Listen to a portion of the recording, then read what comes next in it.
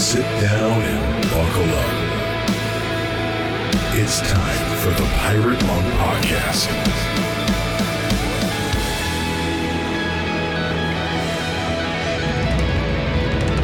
And welcome to this very special episode of the Pirate Monk Podcast. Well, you know, I have kind of some mixed feelings. I don't have my usual sidekick here with me. Aaron Porter has had to step aside temporarily, but I've called in some more Pirate Monks. Man, we got three guys in the room with me here in the virtual room. Chris Inman. Hey, Chris. Hey, what's up, Nate? Glad to be here. He's joining us from, I don't know, down in the Gulf Coast, Mobile, somewhere around there. That's it. Rob Chenoweth is with us. Hey, Rob. Gentlemen, great to be with you. Okay. And none other than Justin Schwind. Hello, Justin. Hey, Nate. Glad to be here from the high desert, man. Okay. And Rob, where are you, dude? Raleigh, North Carolina. That's it. Okay. All right. Well, look, you guys, I gather, have spent a lot of time in meetings together, and sometimes, I guess, you've interacted in retreats, regional retreats, done workshops. I'm a little behind the curve here, getting to know you. So I'm kind of in the same boat that the listeners are. Most of the listeners don't know you. So I've got an idea for this first segment. All right. Our good friend Drew Boa of the Husband Material podcast sent me in the mail. It arrived last week a pack of cards. It looks like ordinary playing cards, but they are far from ordinary. It's called the man cards from Husband Material. The premise is that guys, most men don't know how to start a conversation, at least one that goes deep. So the idea is you pull a card and it gets you started. So let's do that. All right.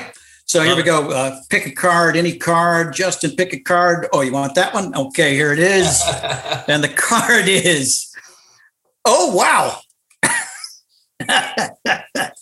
How do you prefer to receive non-sexual physical touch? Oh. Okay. And how often do you get it? Okay. It went real personal, real fast, didn't it? Yeah. Did you screen these cards, Nate? You didn't I did pre-select, did you? Okay. I did not. Okay. Okay. So I'm Nate. Hey, Nate. Nate. Okay. Non-sexual physical touch. Well, let's preface it by saying I prefer sexual physical touch, but at least I thought I did. No, I've got to tell you that in recovery, I have learned to really appreciate the snuggle without feeling pressure to swing for the fences and turn it into some kind of a performance. That obligation is gone. And it leads to, good conversation and more emotional closeness. It's amazing. I was able to turn, the physical act into something just physical. Yeah. That did not result in connection or intimacy. And so, that non-sexual touch, I prefer. My favorite is the back rub. Don't get it very often, but that's only because I don't ask for it. I have a problem asking. Yeah. In fact, it's fairly within the last few years that I've actually been able to accept the attention for very long. Yeah. For the longest time, just frustrated Allie because I could give her a back rub for an hour, and she had no problem receiving a back rub for an hour, but she'd start mine and then I'd go, well, that's enough. It was hard for me to receive. So anyway, that's me. I'm Nate. Thanks, Nate. Hey, thanks, Nate. Hey, guys, I'm Chris. Hey, Chris. What you said really just sparked the asking piece. Sparked with me is I'm a hugger. I'm definitely 100% a hugger. I'll get non-sexual touch from anybody that wants to give me a hug. And it's a lot of times the way I end a SAMHSA meeting is just going around and hugging all the guys at the meeting if they're comfortable with that. And some guys, they're a little new, they're not into that, but definitely enjoy connecting with guys in that way. And with my wife, it is something I have to ask for. She is not somebody who's going to come up and start initiating hugs often. She's more of a kisser, and she'll give me the good morning and the good night kind of kiss. But sometimes I just need to say, come here, and just grab her and just give a good bear hug. Because for me, and this go back into this in my own story. When I was a kid, I used to snuggle up in people's laps and have them hug me, just like I would go up to strangers and do that. And that has a lot to do with how I grew up and my experiences with my mom, especially in childhood. But I love that physical touch of just being surrounded, held, and feeling like I belong. That's really where I'm at. So thanks. I'm Chris. Yeah. Thanks, Chris. Thanks, Chris. Well, hey, I'm Justin. Hey, Justin. Hey, Justin.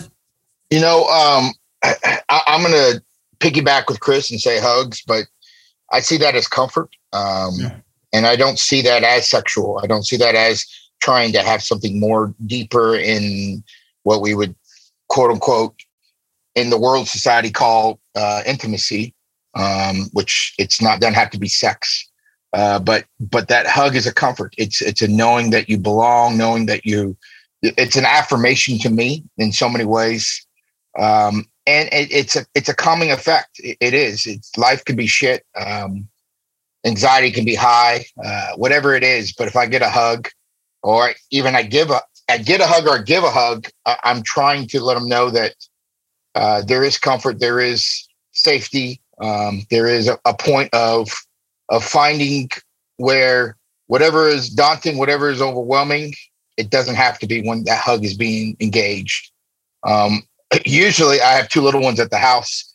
And I like to give my wife a long hug, just 30 to 60 seconds, just letting her know that I don't want anything else, but just to show her that I'm present. And I want to let her know that I'm being known. Same thing like Chris said, a big Samson meeting. I remember Paul, one of the other Samson guys, a couple retreats ago. He's a big old 6'10", played basketball in college and all the above. Hell, I gave that big sucker a hug. I picked him up on my shoulder and gave him a hug. But I think there's something about that for me, is letting them know that I'm here, that it's not overwhelming. I'm not trying to overwhelm them, but I'm here, but I'm safe to them.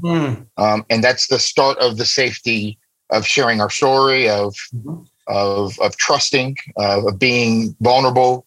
And that's the big piece for me, that over the years, from playing sports to working with military people, I give them a big old hug. I gave one of the unit commanders a big old hug today, to seeing my brothers, to seeing my wife. I think all around, that exchange of oxytocin and that comfort really bring me into that bubble, which is just me and that person.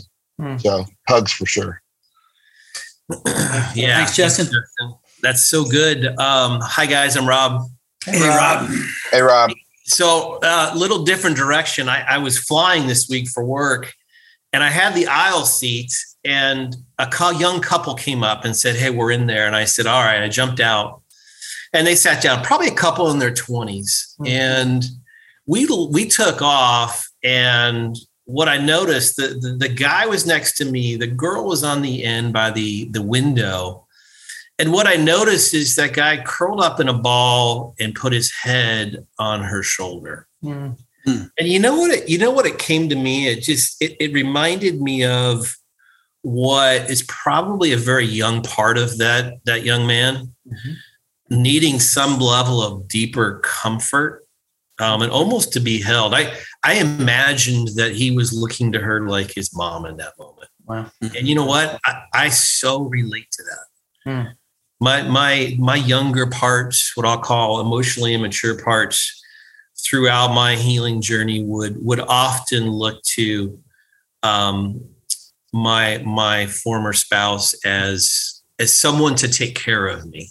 And I would curl up in a ball, and when I was emotionally challenged, when I didn't know what I was feeling, all I knew was I needed comfort in those moments. And so, in a way, I've had to kind of grow out of that. I've had to heal out of that. And, today, non-sexual physical touch really isn't an option for me. I get to give it to the kids. And every once in a while, when I see a brother of ours from Samson and who lives in Southern Tennessee. I mean, he grabs his big old construction hands and he puts them on my shoulder. And I'm telling you, I mean, within about 5 seconds, I feel like nirvana from a fellow brother. So I would say back rub as well. But yeah, I think for me, addressing those younger parts has been a big part of my journey.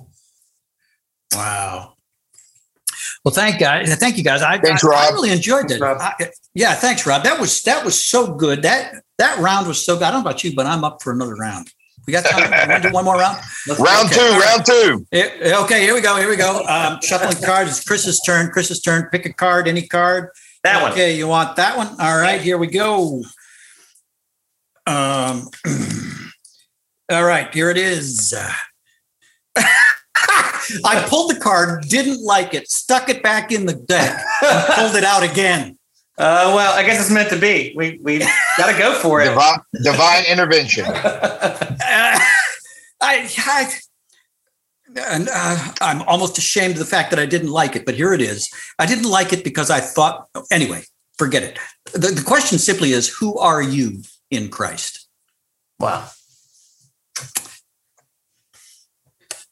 All right. So I'm Nate. Hey, Nate. I know the theological answer. Mm-hmm.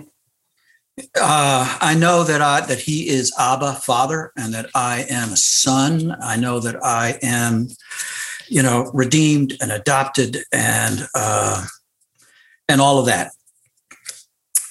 I am still in the process of internalizing that all the way to my emotional core. Yes. And to me, in fact, I am, I've got a great counselor now back in therapy. I really do recommend periodic trips into therapy, no matter how long you've been in recovery. And what we're working on right now is just getting past my intellectual barriers, the fact that I have lived so long and so often from the neck up. And so, yeah, I can give you all the right answers about who I am in Christ.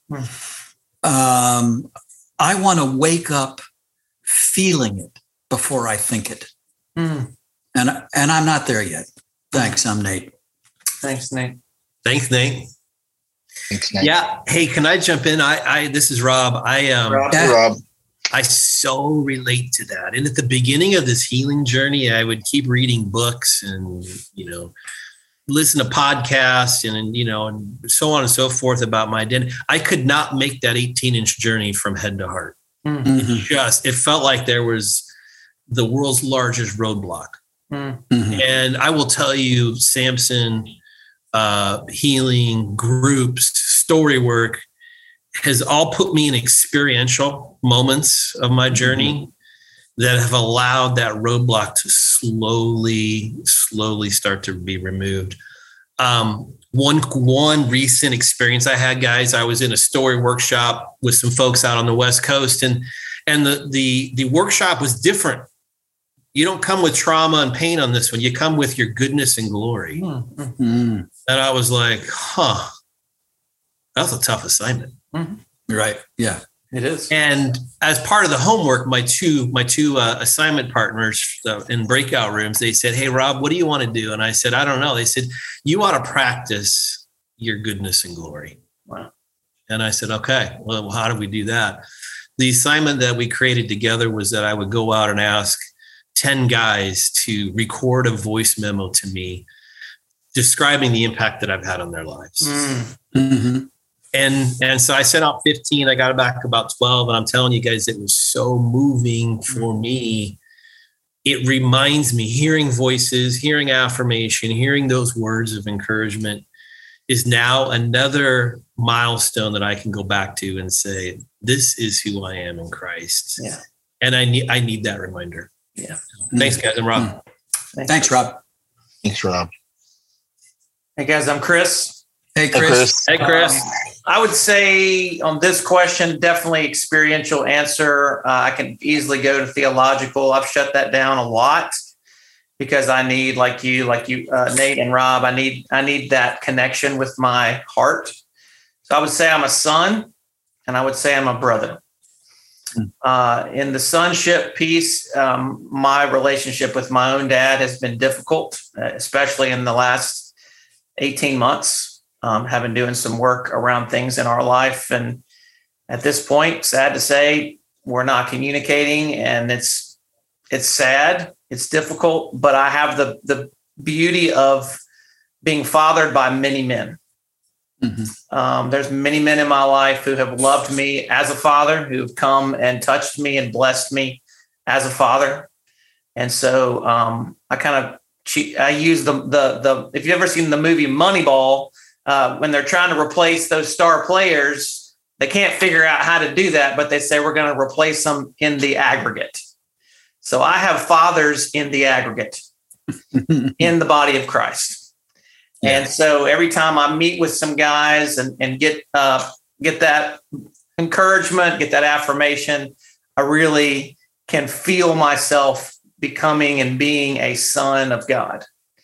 And what does that look like? And on the brother side, it's definitely, my kind of narrative in addiction was I'm alone, I'm a failure, I'm alone, I'm a failure.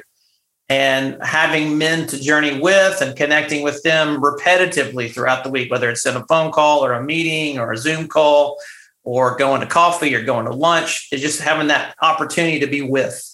I so long to have that. I think in the Great Commission, we forget the last part of the Great Commission, which is, and lo, I am with you always, even to the end of the age. Mm-hmm. And if I don't have that witness, if I don't have that community, that connection with guys who I'm journeying with, it just the experience is so much.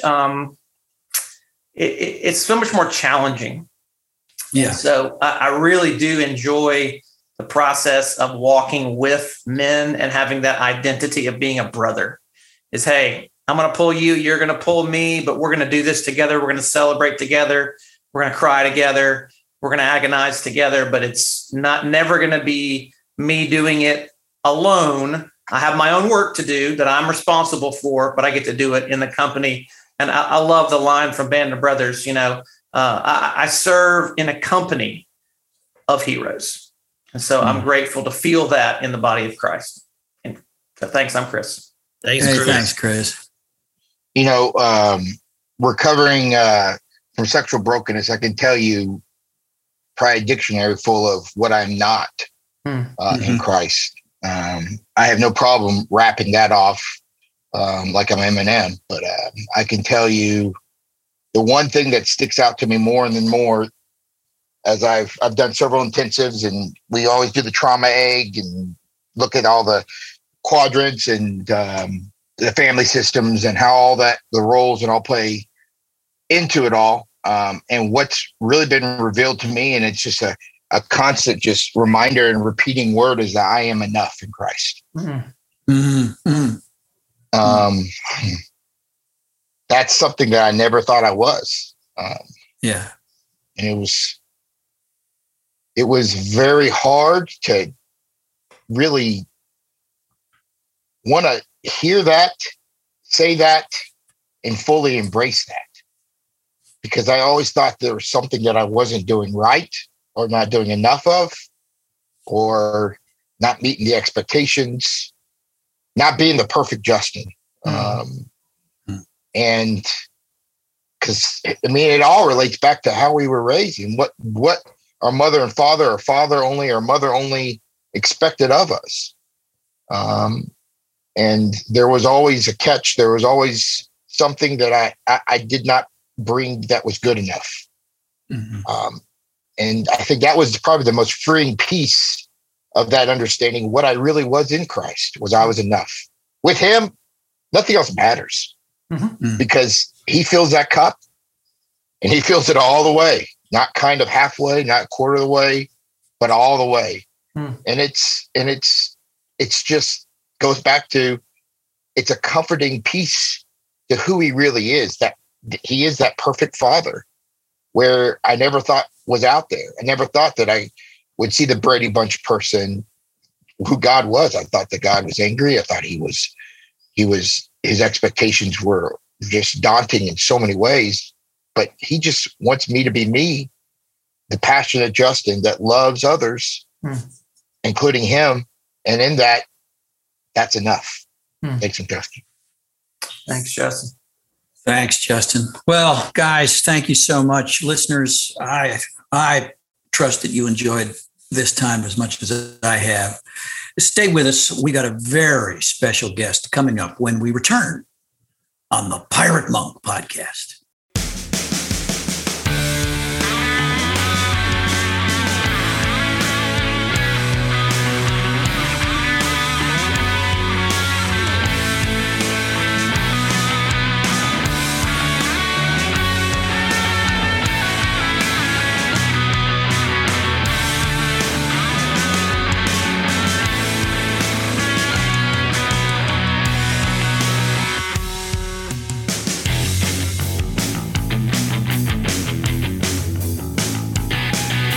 Well, welcome back to the Pirate Monk podcast, and what a privilege it is to have with us today an old friend, Jason Gray.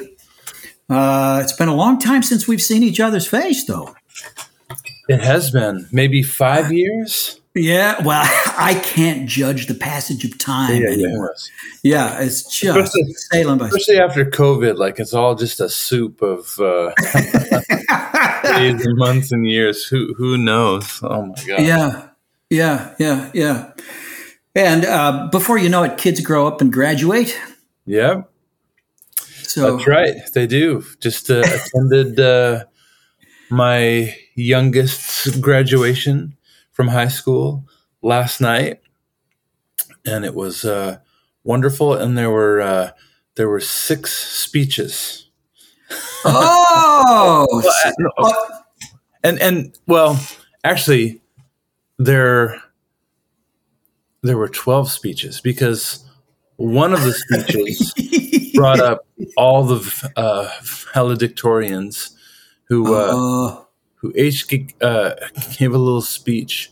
Oh my! Representing one of the ponies of My Little Ponies. Oh my God! So, really? Which was like, oh my gosh, what are these people doing? But then afterwards, I thought it's perfect because they will never forget that, right? Right? Yeah, sure. It was great. And that's the challenge for graduation speeches. I've given a few addresses, been asked to speak at a few graduations, and I always have the sense, doesn't matter how much work I put into that speech, nobody's going to remember what I said. Well, maybe I just should have tied it to My Little Ponies. That might have worked. Next time, that's what you get. My Little Ponies. I know they won't forget. I won't ever forget. So yeah. But I should let your listeners know that I suffer from a speech handicap. Yeah. Known as stuttering, and I just didn't want them to think that you were making me nervous or anything like that. So right. No. Well, those of us who know you and have followed you are well aware of the handicap just in regular conversation, but it disappears when you sing. And man, can you sing and can you write? That's kind of you to say. Yeah. Like early on when I realized that, I thought, well, I could sing everything, but I thought that would be even more awkward than the actual speech handicap. So yeah. So, well, let me ask you this. Yeah. Have you had the handicap since you were a child, or did it show up later? Yeah. It was, it's usually triggered by a traumatic event. And, and mine, was triggered by my dad leaving when I was 5. Oh my. Yeah, okay. So yeah. So I've had it since then. Yeah. And how would you say the handicap affected you during adolescence and while you're kind of coming to understand yourself in the adult world and the world of boys and girls? it made me shy, you know, it made me hesitant to speak up. It does still, you know, at times, but so like I was always afraid of being called on in class, you know. Yeah. And I think it contributed to me being a bit of an introvert and a loner, you know, I would usually opt to stay home and listen to music, you know. Yeah. Music became a very close companion to me when I was growing up, you know, like I listened to it all the time and stuff. And so, when I was a kid, you know, that was my experience of it. And then, you know, and then as I got older and I had a sense from an early age that I was put on planet Earth to do music, you know, but then, you know, I thought, well, how's this supposed to work? And I used to argue with God about it, you know, like, you can't make me your spokesperson until I make it so I can speak. And I don't know if you've ever had this experience or not, but when you tell God that he can't do something, it's like a dare that he can't resist, you know? And so, hey, everybody, that's why I do what I do, because I lost a dare with the Almighty, you know? Yeah. But I remember a key moment. Okay. So as I began to be aware of God's calling on my life, I used to, you know, used to argue with him. And then I thought, oh, I can see how this is supposed to go. Right. Okay. So you're calling me to speak and do music for you. And I've got this speech handicap. And so I see what I'm supposed to do. I'm supposed to trust you for healing, and then healing will come, and that'll be my testimony. Of course. Right. Yeah. Brilliant. I'm on board, you know, and that began a long journey of me trying to believe hard enough, you know, to be healed. Yeah. And so I would continually put myself in places where I'd have to step out in faith, you know, and hope for the best, you know. So over and over, what would happen is I would have an opportunity to share somewhere, and I think, okay, I'm going to say yes to it, and I'm going to step out in faith. And then the Holy Spirit will, you know, touch me, and, and the speech will clear up. And I'd step out in faith, and then stutter horribly. And then I was so confused over all that, you know. And was that because you know, I wasn't believing hard enough, or because I had sin in my life, or because God didn't care, you know.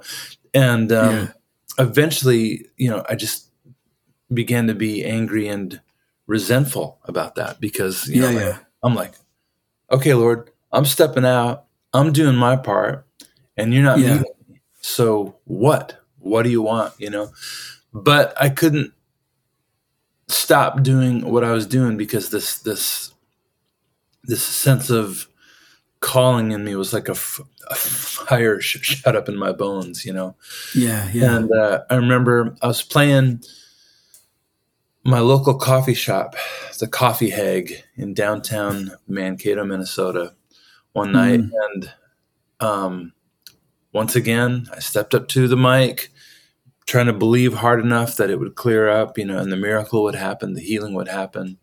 And stuttered horribly that whole night. And I got done, and I remember feeling very ashamed, and I didn't want to talk to anybody, but there's no green room. There's just the stage and then the coffee shop. And so I get done, and I step off the stage, and I'm packing up my things, and I don't want to talk to anybody, and no one's going to want to talk to me anyway, like after that disaster, you know. So packing up my guitar and everything. And I stand up and I turn around and there's a line of people who want to talk with me. And I begin to talk with them. And I remember my face feeling hot and having a hard time looking them in the eye just because I felt humiliated, you know. And then one by one, I heard variations of the same story. They were saying, thank you, Jason, for what you did this evening, because it reminds me that I'm not defined by my limitations either, you know. Yeah. And then, including the guy at the back of the line, Dennis, who spoke with me, he said, I believe that God has a calling on my life too.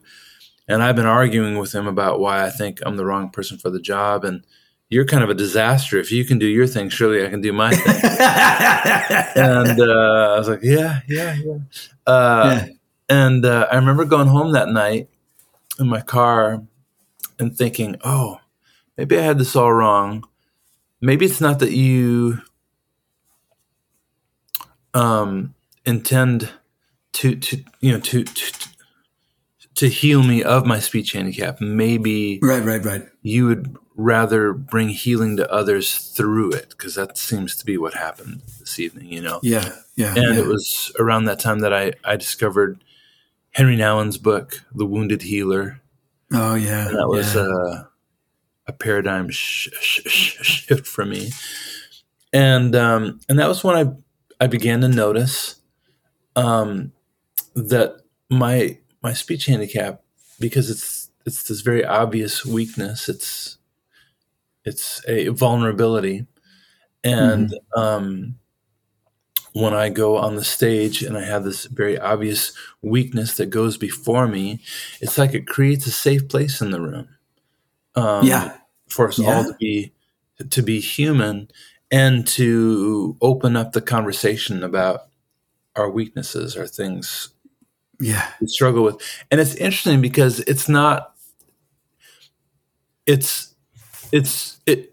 a great way to open up the conversation, because it's not a scary weakness or like it's not, like if I were to lead with porn addiction, half the room would shut down, right? Or alcoholism or whatever. But a speech handicap is it's just enough of a weakness that doesn't scare anybody. That it's like, creates a beachhead that kind of opens up, and then we can go into those deeper things. But so it's been a real gift. Yeah, I do find, especially when I'm speaking to a mixed group of men and women. Yeah, and I talk about porn addiction. Yeah, I can sense a tightening in the room. Right. Exactly. Usually, as I go along, people relax a little bit. They have a hard time, but that tightening, mainly because everybody in the room, it's the thing we don't talk about. Yeah. And those in the room, even those in the room who are not personally afflicted by it, have been affected by it in some way. Yes. Yeah. And now you're dragging this thing out into the open, and that's scary as hell. Right. So, so what you do is very winsome and wonderful. I'm wondering, did the handicap, speech handicap, affect your ability to form intimate relationships with other people? I'm not talking about sexual intimacy. Yeah. Intimate relationships with other people. You said you were shy, and that you did isolate, especially as a very young man. How did that play out as you grew older? I mean, you eventually married, kids, circle of friends? My hunch, I was going to make a joke that the sexual intimate relationships, girls adore the speech handicap thing. I was making a joke about that. Well, I was kind of hoping it was true, because I would start faking it. I know exactly right. I would say my my interpretation of my life is the opposite is true. And this is my best guess, but junior high is where we begin to learn how to begin posturing, right? Right. And to hide our weaknesses and put our best foot forward. And the speech handicap, I was never really able to do that just because my weakness was always there. Front and center. So I think it shaped me into a person who is typically pretty open, vulnerable, who doesn't do a lot of posturing. It has shaped me into an intimate person, a person that of intimacy who I don't have a lot of armor, and I think it's because I never knew how to fashion it. Right. Yeah. So it's obvious people trust you. You can form a rapport with an audience very quickly. It opens people up. It's really interesting. Yeah. Well, gosh, I'm trying to think. How long it's been since you and I, met, and we've had a few conversations over the years. Yeah. I wonder if you can. Meanwhile, one of the reasons I don't see you much is, good golly, you tour so much. Yeah. You spend a lot of time on the road, don't you? I do. Yeah. About 140 dates a year. Yeah. Sometimes a little bit more. Yeah. So. And is that life-giving to you, touring? It is. I'll say something that I've never said in an interview before, and I think it's okay to talk about it now. As you know, I'm divorced. And that was a heartbreaking, catastrophic chapter in my life.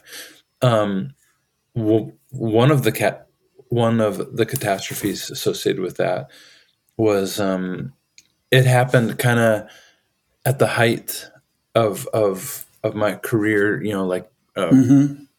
really taking off, which led to pretty high alimony payments at the time. Oh, I see. Sure, yeah. And so a lot of me being on the road all the time has been just because of these crippling alimony payments. Right. Yeah. There were months that I would pay out more than I was making. Yeah. And my career isn't in that place where it was at that time. Sure. Yeah. But anyway, I can talk about all that now because I just made my last alimony payment, and I'm out from under that, and curious to see what can life be now, Yeah. So, but also, I love that moment on the stage, communicating with people. So I think that each of us has places in our lives where we lose track of time, where we enter a flow state. Maybe it's gardening, maybe it's exercising, maybe it's tinkering on a car, maybe it's whatever it is, right? Yeah. And I think of those as holy places in the world, right? That the space where we lose track of time, and for a brief moment we aren't self-conscious, we forget about ourselves for a moment, and we're just who we are. And ironically enough, the stage happens to be that place for me. very often at meet and greets and Q&As, people will ask, like, how do you not have a big head being the center of attention all the time? Yeah. Interestingly enough, I hate being the center of attention. I don't like it. But in that moment when I'm performing, singing songs and sharing stories on the stage, it's like I forget myself. I'm very humbled. I lose track of time. I ebb and flow with the Spirit. I'm very sensitive to the leading of the Spirit. So like, it's almost the opposite.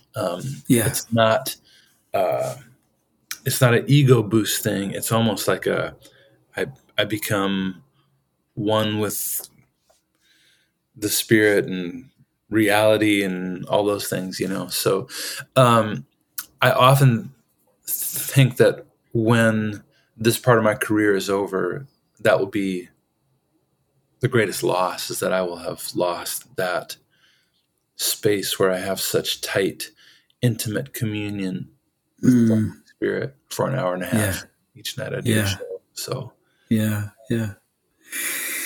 Well, you are going to be doing an intimate show on Saturday night in early November at the National Retreat for the Samson Society, and that'll be recorded also for the virtual retreat, which we'll broadcast a few weeks later.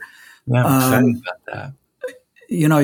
There's going to be a lot of guys in the room that night, Jason, who've been through their own catastrophic experience, and the life that they had that was all together, or who looked all together, at least from the outside, came apart.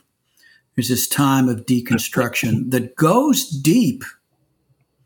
And then, my experience is that when things start to come back together, they come back together differently. We're changed by the experience. I wonder if you would just, we only have a few more minutes here, but I wonder if you could kind of reflect on that, that process of the painful process of deconstruction, and then what comes out of the experience. Yeah. How to do that in a few minutes. I thought we were speaking. Oh, no, take your time. Take your time. We got plenty of time. Okay. Yeah. We got plenty of time. Let's keep going. I will say that it has removed a lot of the bullshit, Yeah. There's probably still more to be, removed, but we have a good start, there were so many things I learned going through all of that. And I was very blessed to have a mentor enter my life right as my marriage was coming apart, and he walked with me through all of that. Wow. And I remember early on, one time I told him, George, I want to thank you for helping me heal. He said, "Oh, I can't help you heal. That's above my pay grade." He said, "But what I can do is I can help you heal your language. And if your language gets healed, then between you and the Holy Spirit, you'll heal yourself, And so he would really get into my language and tinker with things. An example is he had me remove the word should from my vocabulary. That was one of the first things. And that's an interesting thing. I think, especially as Christians, should is a problematic word, right? Because we know what we should think, we know what we should believe, we know what we should feel, what we should say, and we can get locked in that. And then when we do, we get divorced from what we actually feel and what we actually think. Yes. And so removing that word from my language immediately, it gave me a more authentic relationship with myself and with God, and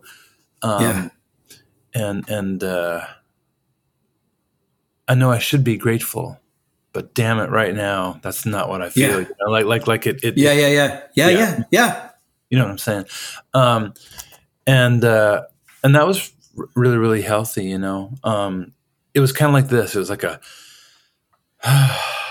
letting go of the should. All of a sudden, like was this breath where I didn't have to hold it together and be and think and say and all that I should.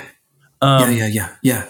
He got into my language and like helped me remove why questions from my conversation. So like an example is when my boys were beginning to be into this really aggressive rap music and I was kind of alarmed, Yeah. I wanted to be in the conversation with them about it, He helped me to understand that, like, if I said, so why are you into that? A why question immediately puts them back on their heels and they have to defend themselves. Then they have to explain themselves. And right. And there's an accusation and a judgment in it, right? Right. And you have to justify yourself. Right. Exactly. Yeah. And so he said, stop asking why questions. Instead ask, what is it that you like about this? And then all of a sudden that's opening up into a conversation and then they could share, oh, wow, what I love about it is this and this and this, and then all of a sudden you're having a dialogue about it. And those little changes, right, from why to what are so transformational, so it did really tune me into language in a way that has made me healthier. Well, and the reason why having healed language is so important is because who talks to us more than anybody else on any given day? Ourselves. Right? Yeah. My language is toxic and full of judgment and manipulation and all these things. Right. I'm just going to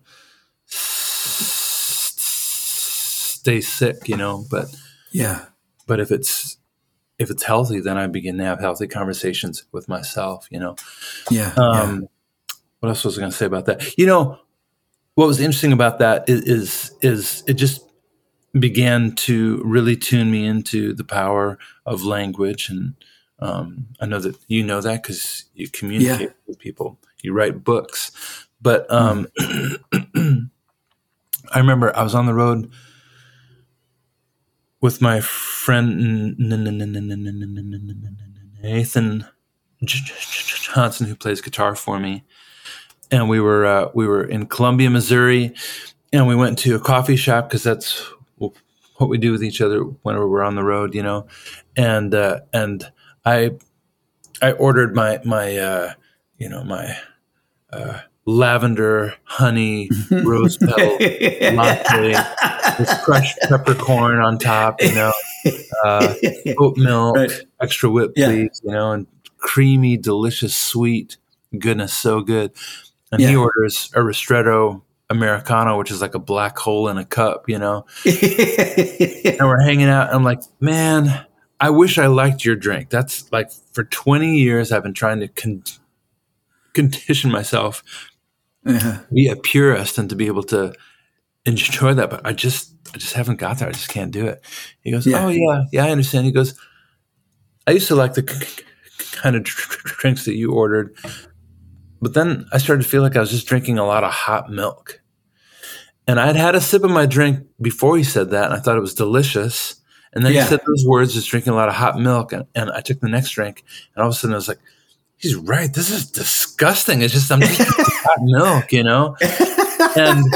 And in a moment, I was enjoying this drink, and all of a sudden I didn't like it anymore. And in a moment, this thing that I've been trying to make myself into for 20 years, a person who was more of a espresso forward coffee drinker, in a moment it happened. And from there on, I started to order more espresso forward drinks. Yeah. And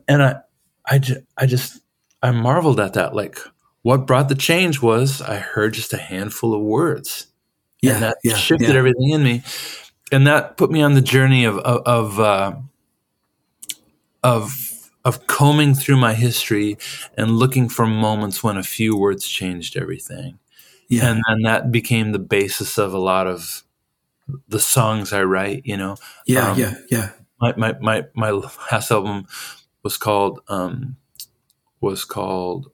Order, Disorder, Reorder, and I have a song about that, which is about the process of transformation. Yeah. Order, disorder, reorder. That language was very helpful to me. It changed things in me, so I thought maybe this will help others too. And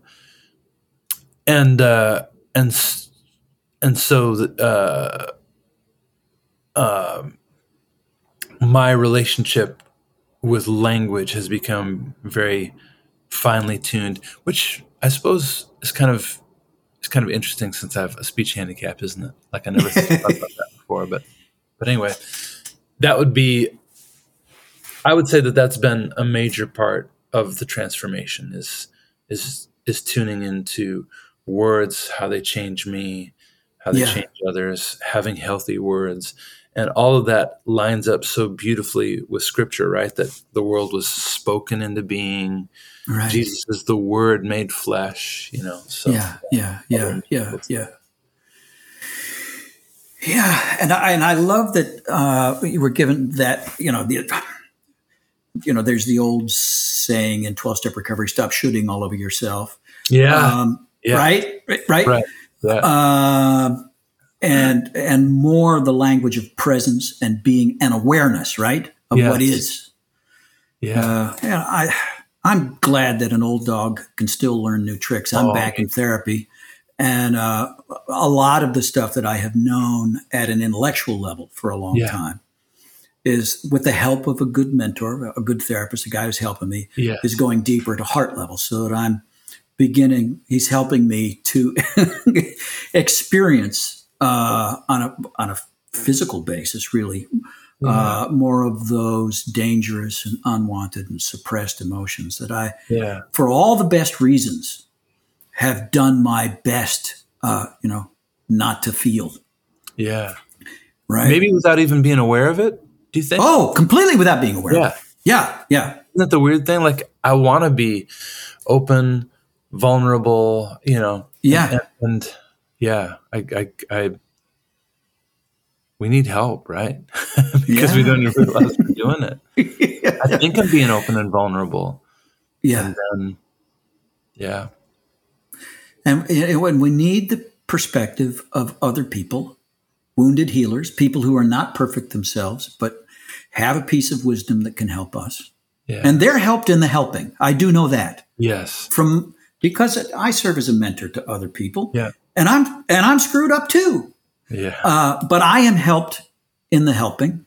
Yeah. And I also need to be willing enough to ask for help and to accept it.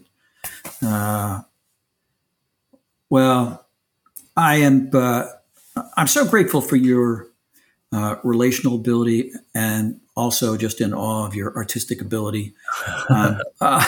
I'm so anticipating the time that you're going to spend with us in Eva, Tennessee, that first weekend in November. Me too. I'm so grateful for your work. I remember just being so inspired by your level of openness in your first book, and like, this is the way forward. You know, this is what leadership looks like, what being a wounded healer. You know, I remember, I think it's in the book, The Wounded Healer. It talks about that you know, a leader is the one who like goes into the dark first, and then comes back and says, "Okay, I know the way through. Let's go." You know. Yeah. I think you've done that so beautifully, and when you asked me if I would be on here and be a part of your event. I just feel thrilled to get to work with you. So you loom large in my story. So. All right. Well, we're going to have a good time, and many of the brothers and the people to whom they're connected are going to benefit. Yeah. All right. Well, thanks so much for taking the time. Yeah. Thanks for getting up after that, epic long graduation extravaganza last night. I know so much more about My Little Ponies than I can't remember if we talked about it in this interview or before. Yeah, we did. Yeah, before it started, but yeah, the speeches were based on My Little Ponies lore, so unforgettable. It was great. Yeah. All right. Well, listeners, there it is. Jason Gray, the man. Yeah. We'll be back in just a moment on the Pirate Monk podcast.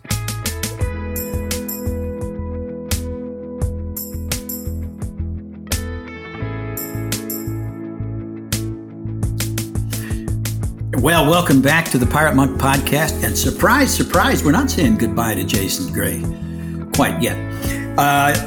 Here on the podcast, we do our very best not to transcend any copyright rules by playing, a published song without the express written consent of Major League Baseball, as they say. And that gets tricky with signed artists like Jason. However, as we were talking this over offline, Jason has some songs that he hasn't, that are still his. Yeah. And one of them he wrote with one of them he wrote with a good friend of ours, Andy Gullahorn. Yeah. So take it away, Jason. I'll save that one for last, but okay. I thought just with some of the things we talked about, I thought this might be an interesting one. Haven't played it in a year, so anybody's guess if it's going to work out right now, but I'll play it for you. It's called, I'll say I love to play this in a church on a Sunday morning because of the opening line. So I'll just leave it at that, and I'll play it. Here we go. It's hard to tell the truth when I'm in church. Sometimes it's just more trouble than it's worth. So I'll keep my loaded questions closer to the vest, imagining their faces when I'm standing there undressed. 'Cause it's hard to tell the truth when I'm in church. And it's hard to tell the truth when I'm in pain. Afraid you think I'm weak and run away. We line up to kiss the winners while we send the losers home. So I'll smile and say that I'm okay before I risk being alone. It's hard to tell the truth when I'm in pain.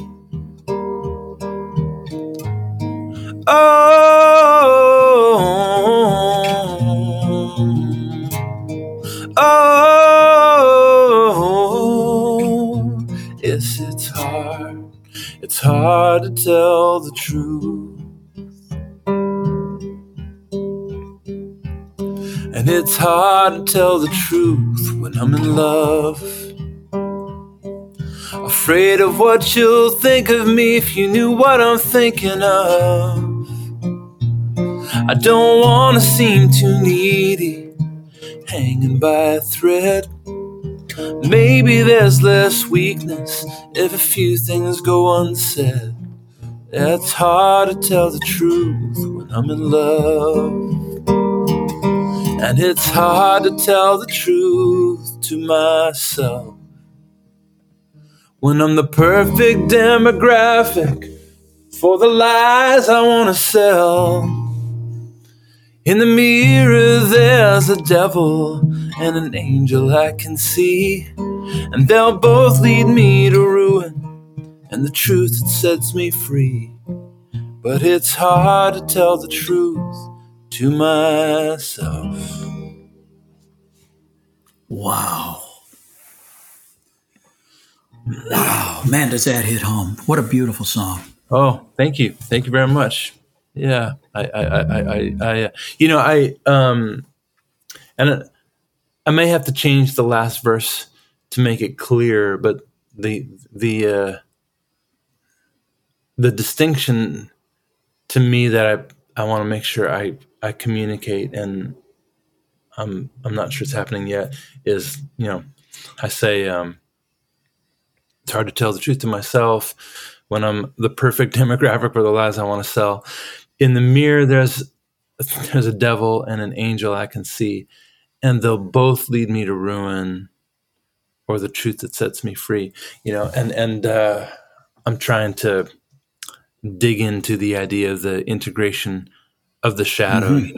I'm too much angel is a problem. Too much devil is a problem. You have to, they have to,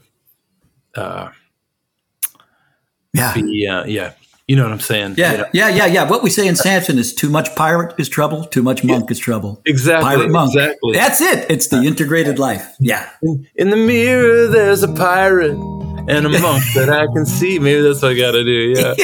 So, all right. The other song is based on one of my favorite quotes. I've been wanting to make a song out of this for years, and of course Andy was on board because he's brilliant, as you know.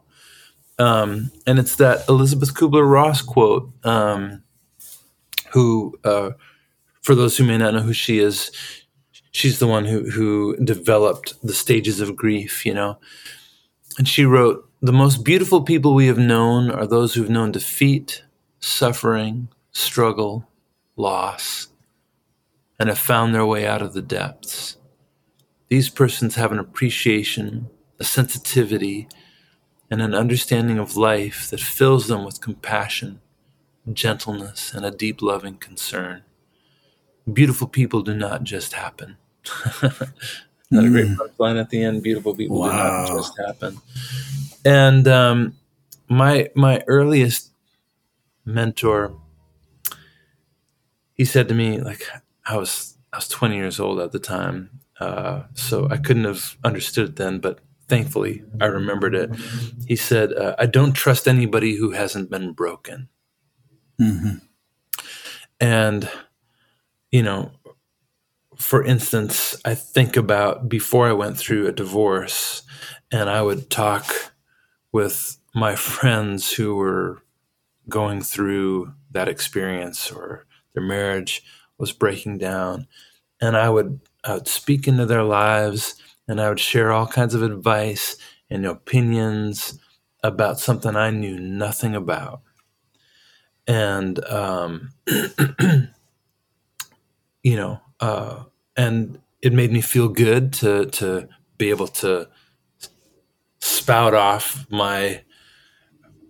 what I thought was knowledge, but was ignorance, and looking back, I know that I made a hard season in their life harder, because I couldn't be trusted with that. And my divorce was awful. It was devastating, but at the very least, now I know how to be there for somebody when they're walking through that hell. And that's no small thing, right? To be able to be useful.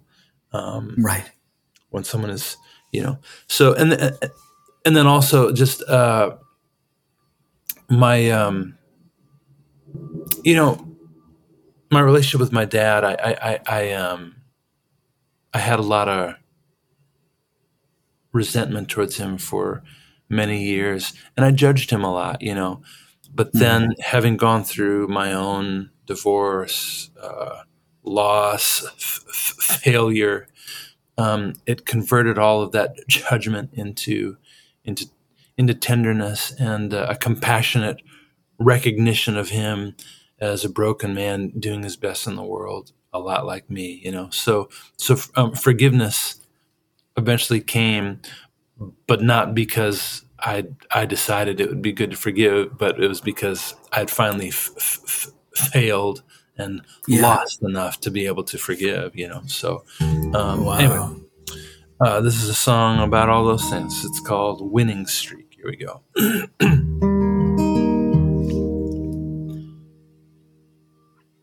The most beautiful people I know have suffered immeasurable loss and found their way out of the depths, richer for paying the cost of having a dream disappear, of having a hope paralyzed. Beautiful people don't happen overnight. And I believe there is a place where we are fully who we were always meant to be. How it happens, all I know is no one gets there on a winning streak.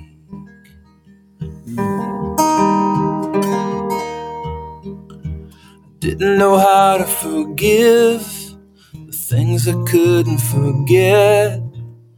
I wasn't ready to change. I hadn't failed enough yet. Self-righteousness was a wall when it came falling apart. Freedom was found in the breaking of my heart. There's a place, no, I believe there. It's a new song still, sorry. I believe there is a place where we are fully who we were always meant to be. How it happens, all I know is no one gets there on a winning streak. So if it feels like you're losing again and again, not a moment is wasted of that pain. I believe there is a place where we are fully who we were always meant to be. Kind and patient, forgiving and gracious, a shelter for the broken and the weak. How it happens, all I know is no one gets there on a winning streak. No one gets there on a winning streak.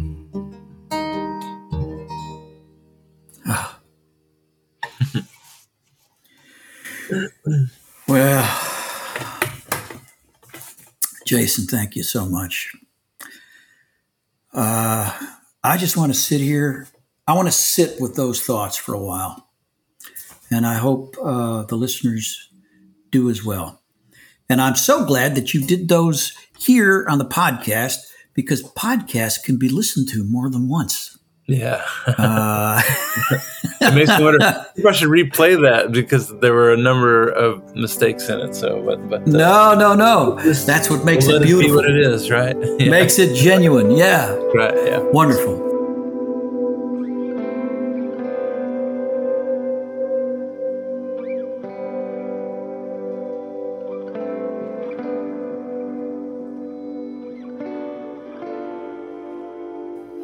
Well, I guess that's about it for this episode of the podcast. Hope you enjoyed it. By the way, if you are interested in attending that fall retreat in Eva, Tennessee, that was mentioned several times, the one where Jason's going to be our artist and where Roan Rowe and Eva Hunter will be the primary speakers, my advice is move quickly. Registration is already more than 500% ahead of last year's, so it's going to fill up quickly. If you have trouble finding a link to the registration page, I just went to the site and I couldn't find it there anywhere. But obviously people are finding it because they're signing up like crazy. However, look, if you will send an email to piratemonkpodcast@gmail.com, I'll make sure you get that link quickly. And do write to us here with any feedback about today's episode, suggestions for the podcast in general, questions, feedback, pushback. This is a brotherhood, and we always love to hear from you. Well, I guess that's it for the whole gang. I'm Nate, saying goodbye until next time on the Pirate Monk Podcast.